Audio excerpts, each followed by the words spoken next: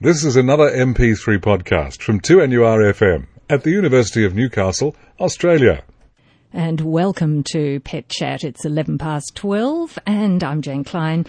With me today, our pet vet, Dr. David Tabrett. And welcome, David. What's your topic today? Hi, Jane. I just wanted to report in. I had a wonderful day last Sunday at the Million Paws Walk for the RSPCA, so I'll give you some stories from there. Sounds excellent. And Danny Boss is with us as well. We'll be talking to a pigeon racer later on in the program, and we'll be taking your calls from 12:30. And our pet vet, David Tabrett, hello to you. Hi, Jane. And to Danny Boss. Hi, Jane. Just to prove you're here. Yes, I am. He is here, everybody. He's sitting right beside me. He is, and he has a voice. And David, the Million Paws Walk. Yeah, I mentioned that we were going up there, so I went up there on Sunday. It was at Morpeth Common, and there was a very large crowd, although it was a bit, there were cars everywhere. Morpeth is a great place. I haven't visited there a lot, I must admit. But now you feel you should do more. I know. It looks so wonderful, and but you could barely move down the main street. Anyway, on Morpeth Common they were set up. It was a wonderful morning for a walk, I must admit. They fluked the weather if they got in before this weekend. Yes. A lot of people were there, a lot of dogs. Isn't it amazing, Danny, how dogs all get along fine when they're all out doing something on neutral territory? It is. Yeah, they don't. Yeah. I didn't see any disputes at all.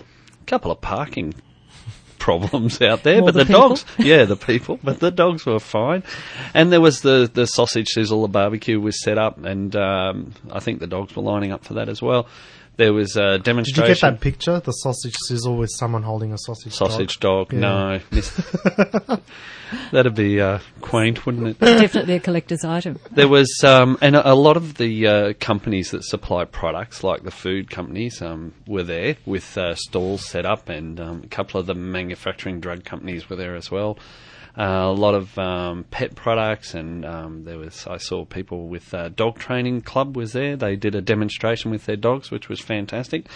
And I had an opportunity to stand up and have a talk about problems seen in old age in dogs and what we can do about that. So some of the things we highlighted were, for instance, the dogs we tend to see, and people say, they're just getting old because they're slowing down. But in actual fact, they probably have some disease, most commonly arthritis. And with this cooler weather coming on, we're starting to see, the joints stiffening up of a morning. And so you'll notice your pet might be a little bit slower getting up and get going, a bit like us, I suppose, too.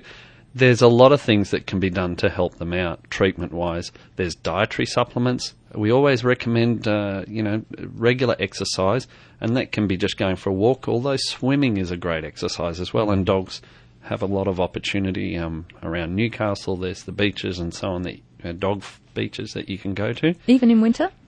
Well, yeah, even in winter, the dogs don't seem to mind. It's more the owners standing on the beach. There's a couple of indoor dog swimming pools as well. So there's a number of opportunities for people to exercise their pets. And, of course, going for a regular walk is good for your dog and good for yourself. And if they're still feeling sore and a bit stiff after all of those sort of things, then there are medications that are helpful, and you need to see your vet about that. And the other things that we see, what else? Heart disease is very common. I saw a lot of little dogs out there on Sunday, trotting along, exercising really well. And but sometimes we get a bit worried that as they slow down and they're getting a bit of a cough, and it's usually at night, that indicates that they might have some heart disease. So, again, it's something you do need to see your vet about and just get it monitored, because sometimes they can be coping quite well, and then next year it'll start to cause problems. And there is some really good medication available. Now, I wanted to just step away from that because I was approached by a couple who brought their dog up for me to say hello, and this is just a fantastic story. The dog's name is Chifley, and I hope they're listening. And Chifley is, we normally change the names on this show, okay, but not for Chifley. He's pretty special. Chifley, let me tell you, he's going to be a banner dog for some amazing treatment that's going to come along for people. Now, Chifley was diagnosed about 8 months ago. He was having trouble falling to one side and so on. He had diagnosed with a brain tumour. So he went off to Sydney and had an MRI done and visited an oncologist. okay, a veterinary oncologist. And the nature of his tumour was such that it was pretty difficult to treat. However, there's a new treatment that's available. And basically what it is, there's a company that's doing trials, and Chifley was a candidate. So they've enrolled him in this treatment trial. And what it is they've taken the chemotherapy drugs and impregnated them or put them into bacteria. They've then injected the bacteria into Chifley's bloodstream. All right? And this is all sounding pretty high-tech, because it is.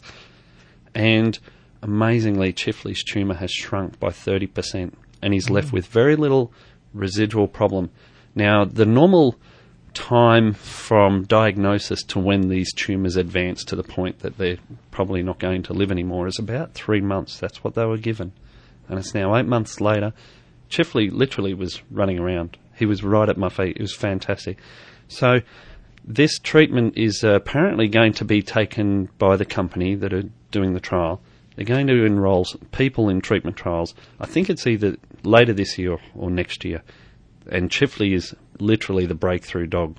He's the one who's going to lead the way. That's amazing stuff, isn't They're it? very excited about it. And of course, he gets to be with his family for a lot longer than he would have otherwise. So we're very happy, and I was extremely impressed, and his owners, his parents, were so proud That he was helping. that he was helping, and that they had him for all this time. So good on Chifley. We'll keep an ear out. This is an alternative to surgery.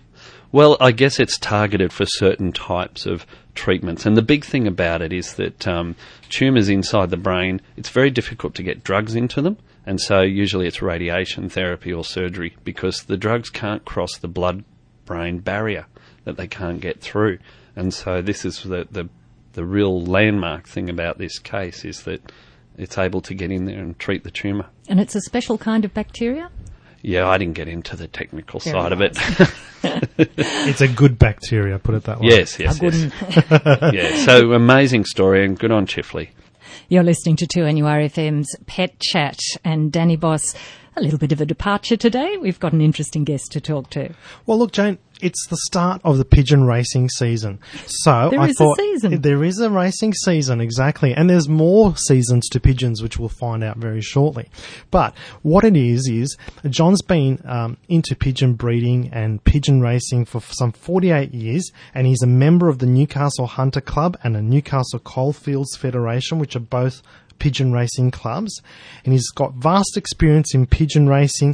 And so I thought, what better way than to get him onto the show? We can chat to John about pigeon racing. How are you, John? Thank you for coming on.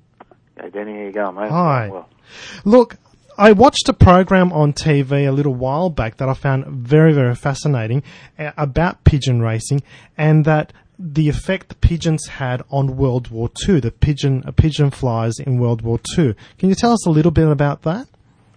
yeah, that's right, Danny. Pigeons played a big part in World War II. They had pigeons with every unit that went into battle, and certainly in England, I don't know about so much in the Australian War Memorial, but in England they've got quite a few pictures of the pigeons that were decorated with medals that saved.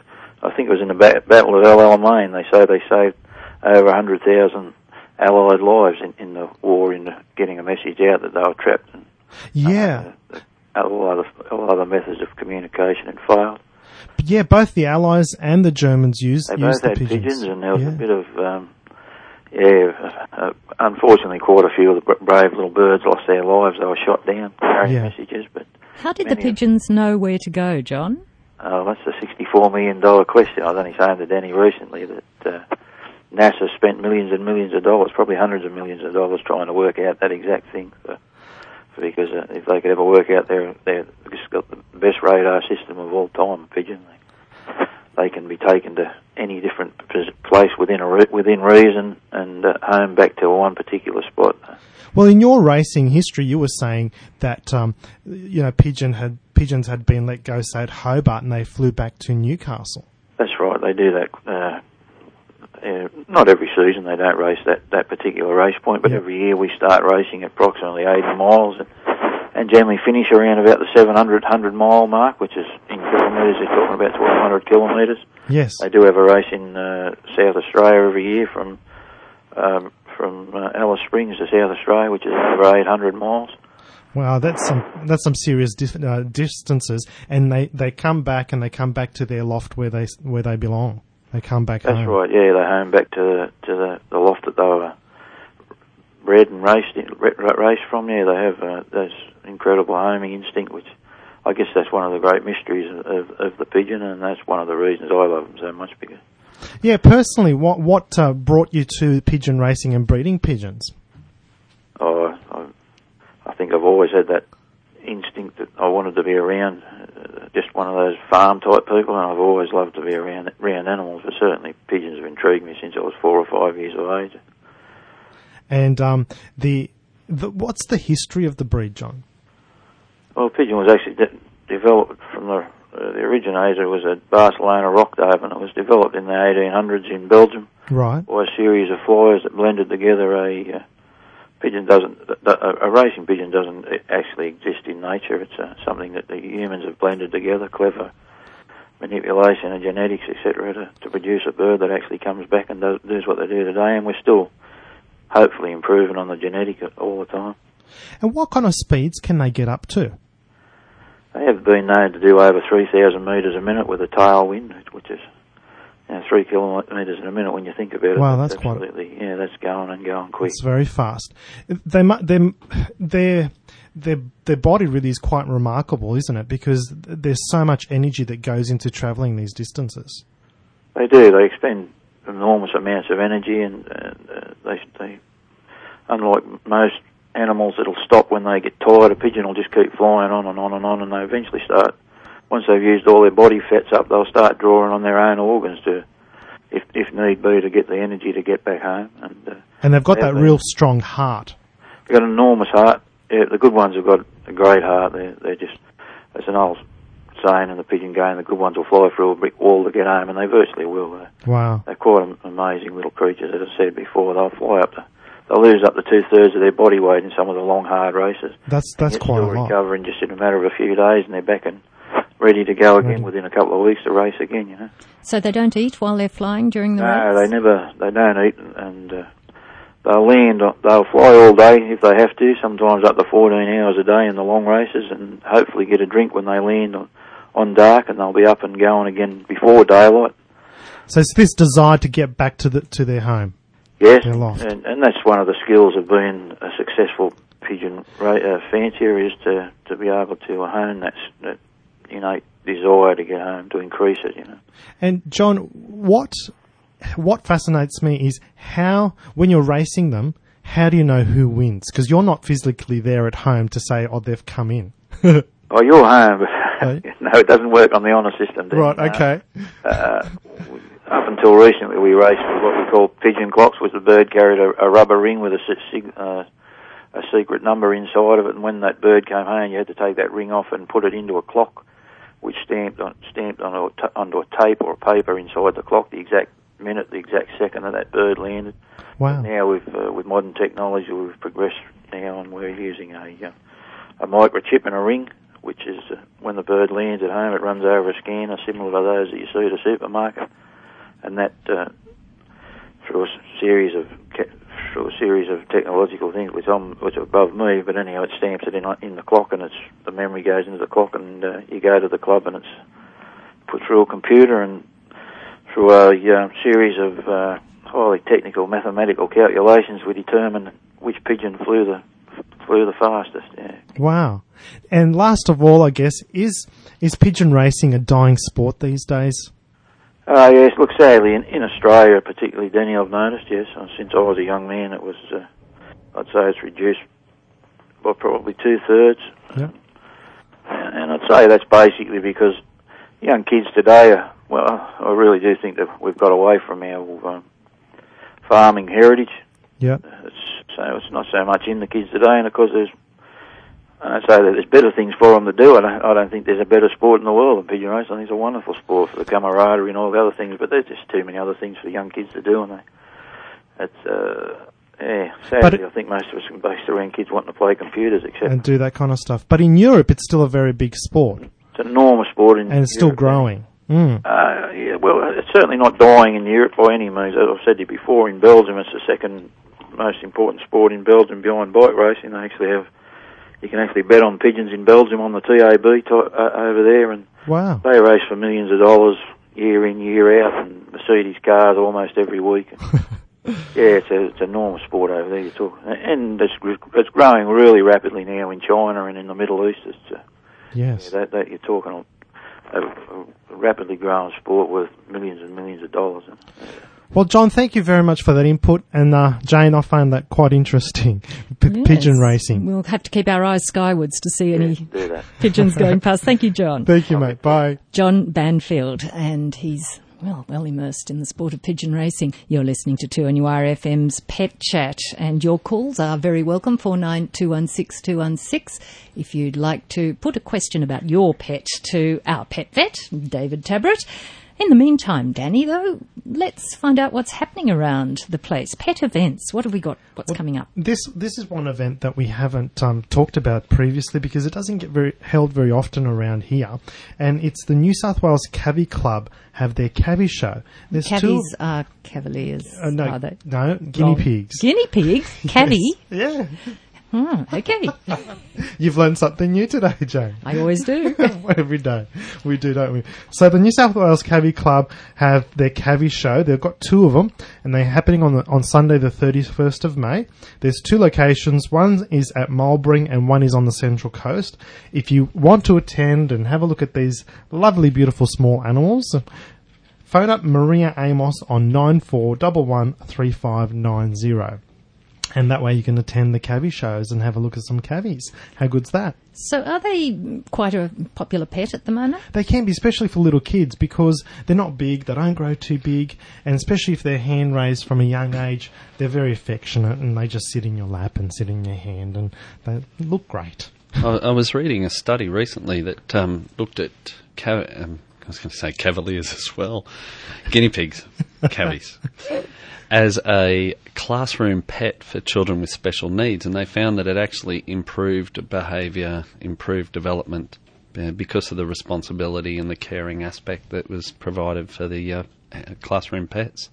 It is amazing with that, isn't it? There's actually another news item that I was going to talk about had to do with what you were just saying, and it's at the Australian Veterinary Association annual conference, which is happening in Darwin, which you know about. Well, we've finishing today. Yep. There was Miss Jackson from a company called Harlock Jackson, who specialises in urban planning, is discussing ways of how, when they plan cities and suburbs, to have more parks and areas for people to take their dogs and cats or any other animals. And guinea pigs. For walks, so that when they're living with their pets, it's not so hard to do, especially if it's a more confined area, you've got a smaller yard, that you've got areas to take your pets. And that should be part of the urban planning development when these new suburbs get established. So I thought that was quite interesting because they've noticed that the pet ownership is in decline here in Australia, and it would be a shame for that to happen because pets bring so much enjoyment to a lot of people's lives, and they help with depression and they can help with other sicknesses as well. Absolutely. And I think there's a balance between the impact of pets on an environment, and we're aware of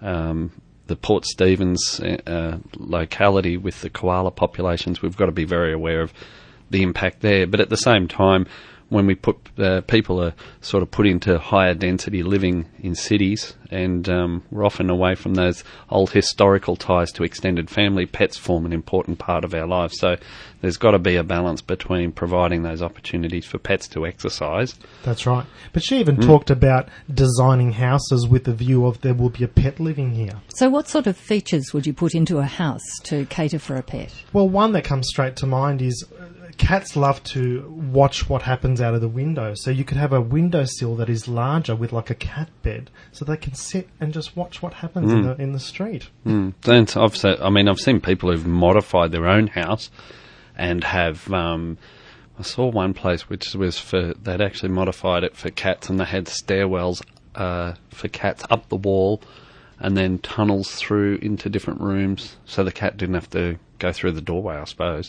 But and therefore run the risk of losing its tail, you mean? Well, perhaps. But cats love to be up high, so giving them lots of opportunity to climb as well. And, for dogs, like specialised kennel areas for dogs would be very handy. Yeah. Or Inside or outdoor. outside? Well, you can also get these outdoor enclosures which are like to keep the cat, give them the sense of outside, but they're not going to escape and they're not going to go out and chase wildlife and things like that. And you can even get them designed so that the cat can come and go from inside to outside without having to go through a door, and then they're inside the enclosure, but they're still outside. So, there's a whole range of products that'll help people design their houses to make them pet-friendly.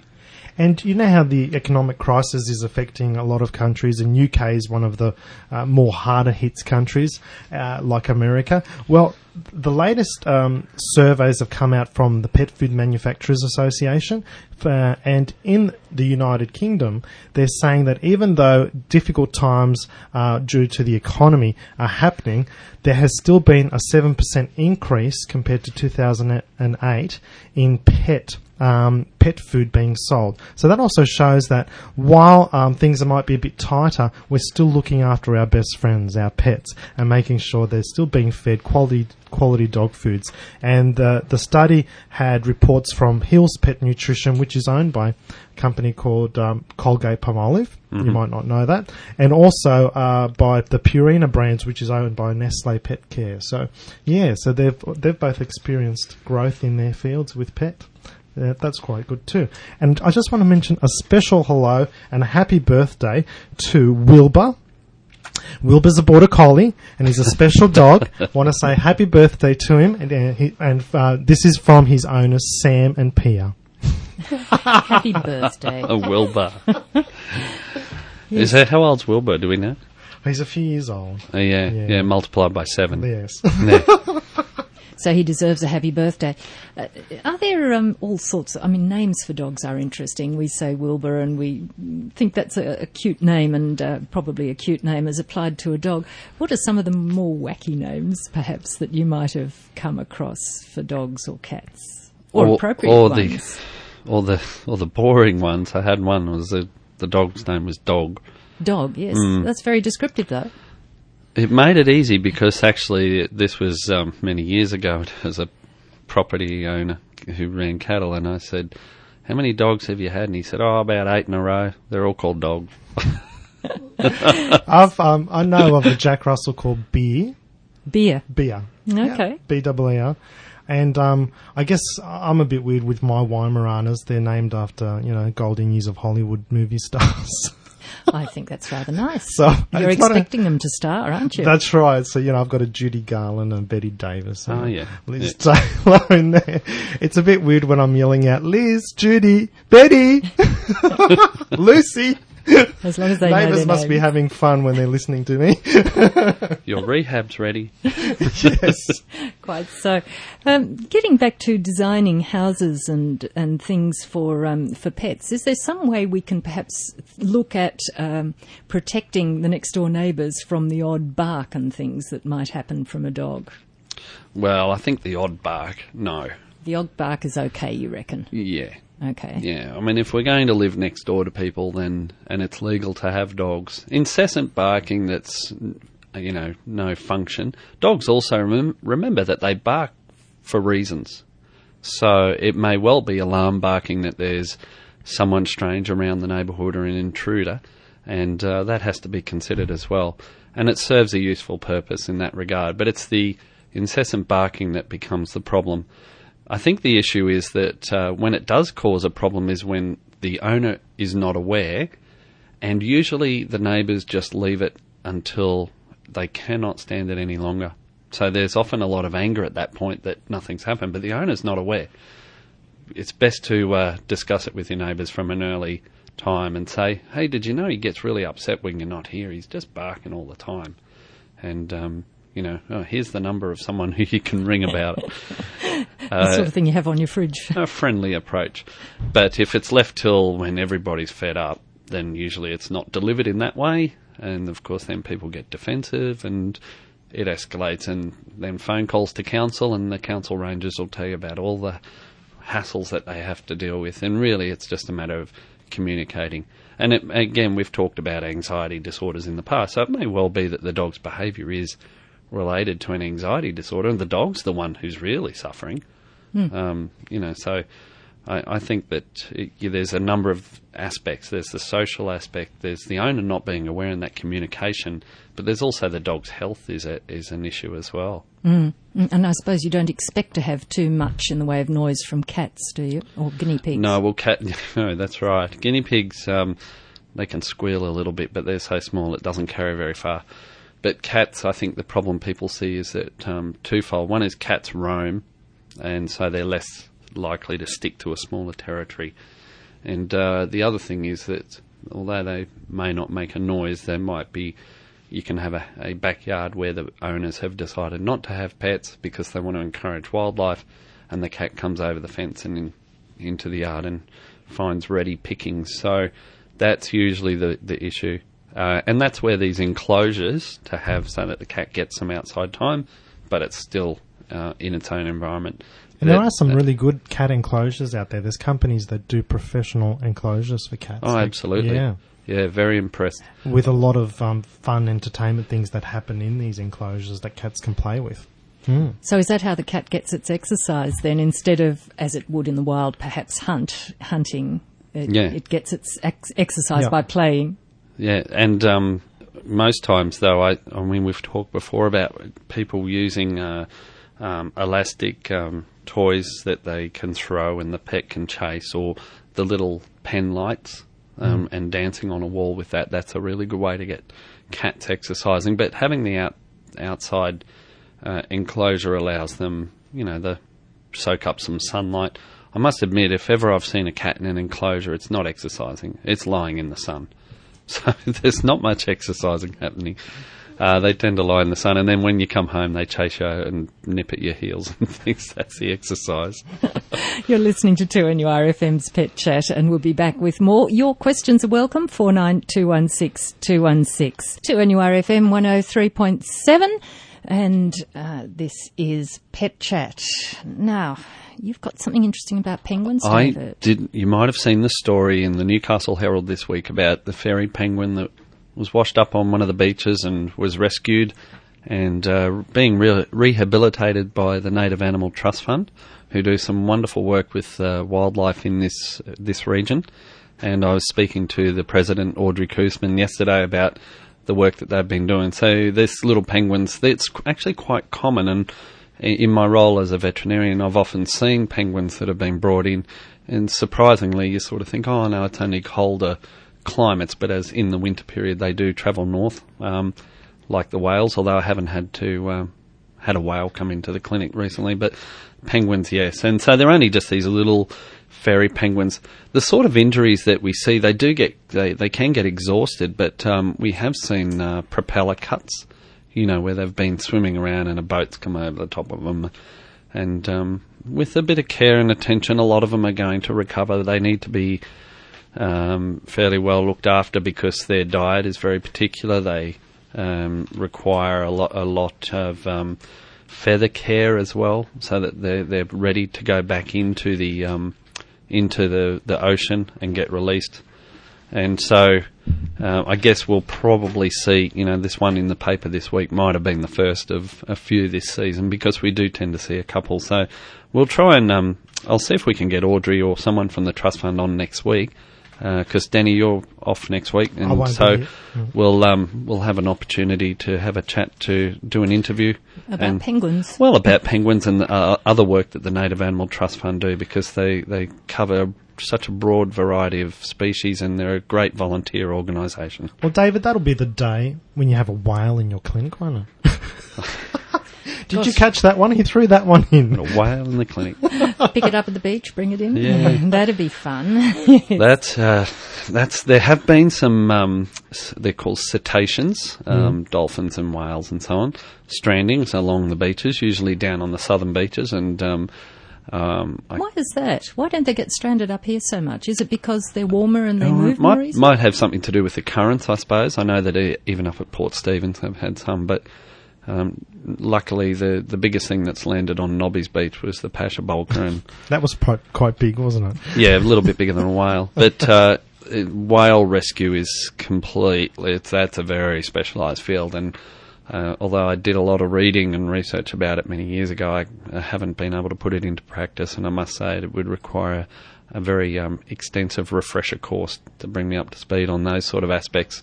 But there's a team of people, the National Parks working with the group called Orca, who are involved in the rescue of those, and they also coordinate with Native Animal Trust Fund, who provide resources, mainly people, to help with those sort of events, because obviously you often see media is involved and so on, and sometimes just keeping the crowds back is the biggest thing. The interesting thing, I remember a couple of years ago, there was some seal. We had a seal turn up on, I think it was on Nobby's Beach, yes, actually. I remember seeing seal there. Yeah, and some people, members of the public, get a little bit too close. Let me tell you, they're nasty. We call them Rottweilers in wetsuits. Because not that that's a blight on Rottweilers, don't get me wrong, but they're big and they got teeth like Rottweilers. And they, we're going to have all these Rottweiler breeders ringing in. And, but, be careful, Dave. But they can get quite aggressive. They are wild creatures, so that's natural. They don't expect to be handled or approached by, people who walk on two legs. But yeah, get in the water with them and they'll take off like a rocket. So just be careful in these winter periods. If you do see stranded animals, report it to the police is probably the quickest thing, who will get onto the Native Animal Trust Fund. And they'll sort it out. Yes. A question. Yes.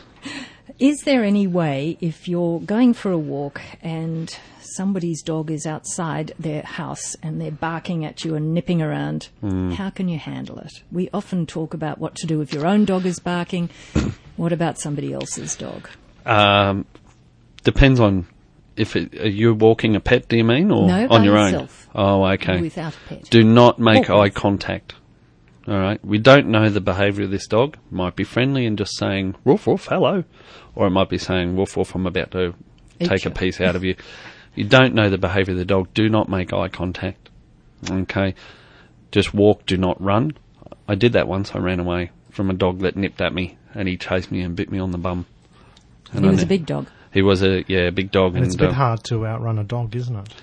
Yes. I had to get although the tetanus shot probably hurt more than the dog bite.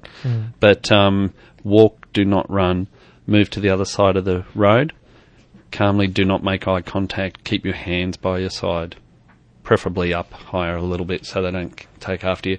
Usually dogs will sniff and just keep walking at a constant pace. They will sniff before they do anything else because they don't know who you are. Jane, you're saying if the dog is actually loose, not in a yard. Oh, well, loose either, on in the fact. street.